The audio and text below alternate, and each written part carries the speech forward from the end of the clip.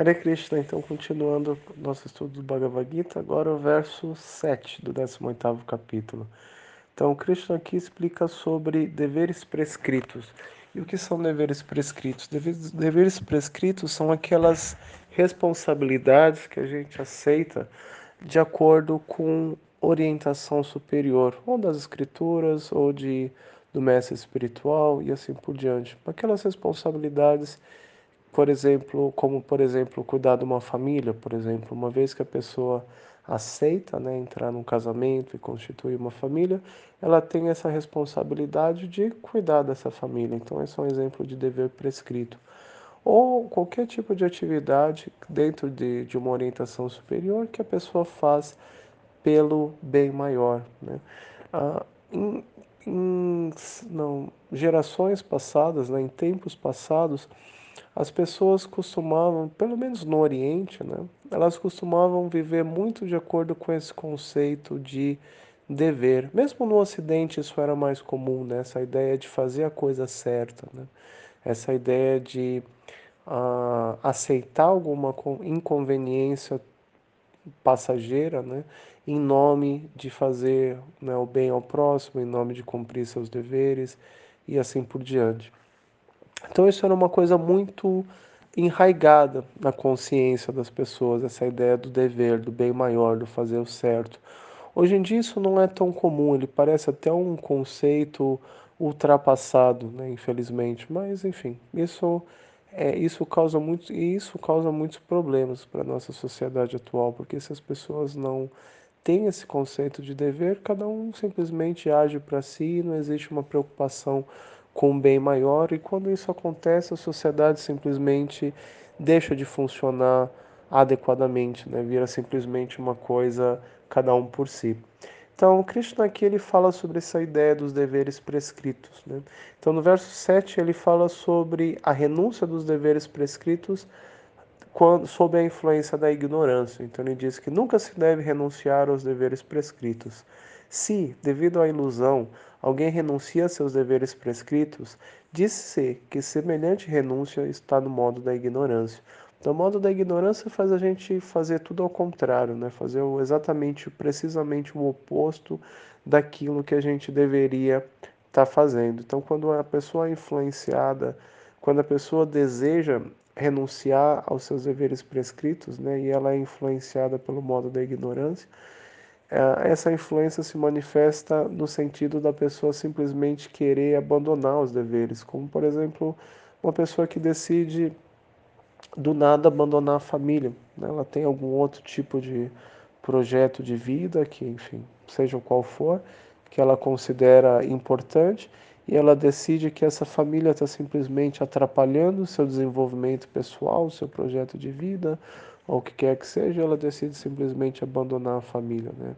Tem muitos casos assim, né, do homem simplesmente decide abandonar a família, ou em alguns casos até mesmo a mulher, né? Hoje em dia isso está se tornando mais comum.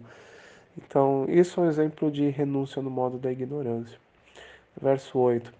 Todos aqueles que abandonam seus deveres prescritos por serem problemáticos ou por medo do desconforto físico, renunciaram sob a influência do modo da paixão. Tal ato jamais conduz à elevação decorrente da renúncia. Então, uma outra classe de pessoas influenciadas pelo modo da paixão, elas renunciam os deveres porque eles são difíceis de ser executados, ou porque eles causam desconforto, ou porque eles são difíceis de serem executados e assim por diante. Então, esse é o resultado da influência do modo da paixão.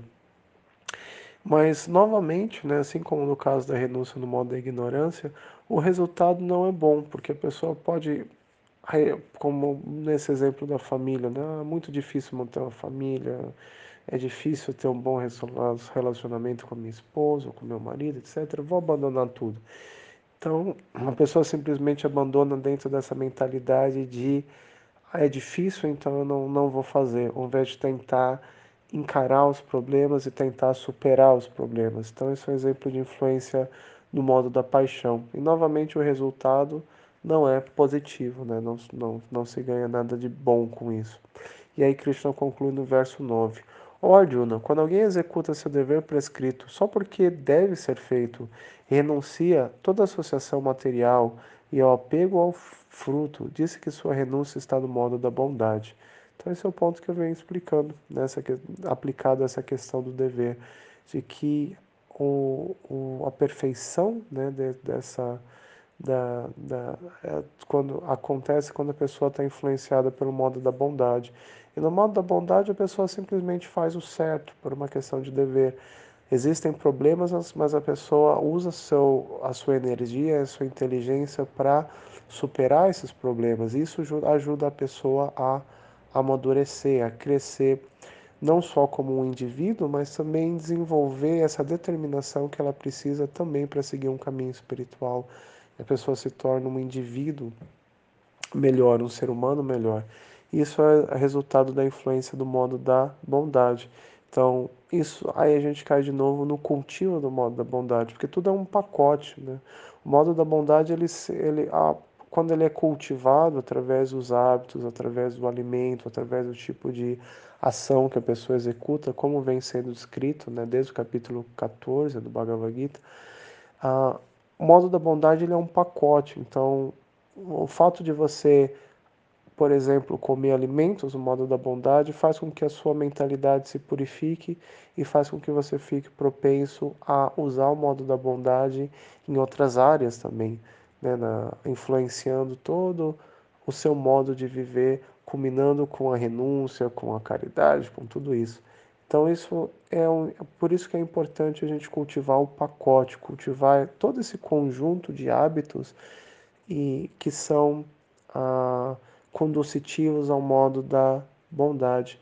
E isso faz com que a gente desenvolva todas essa gama de qualidades que são relacionadas ao modo da bondade. Então, é isso por hoje. Amanhã a gente tem mais. Hare Krishna.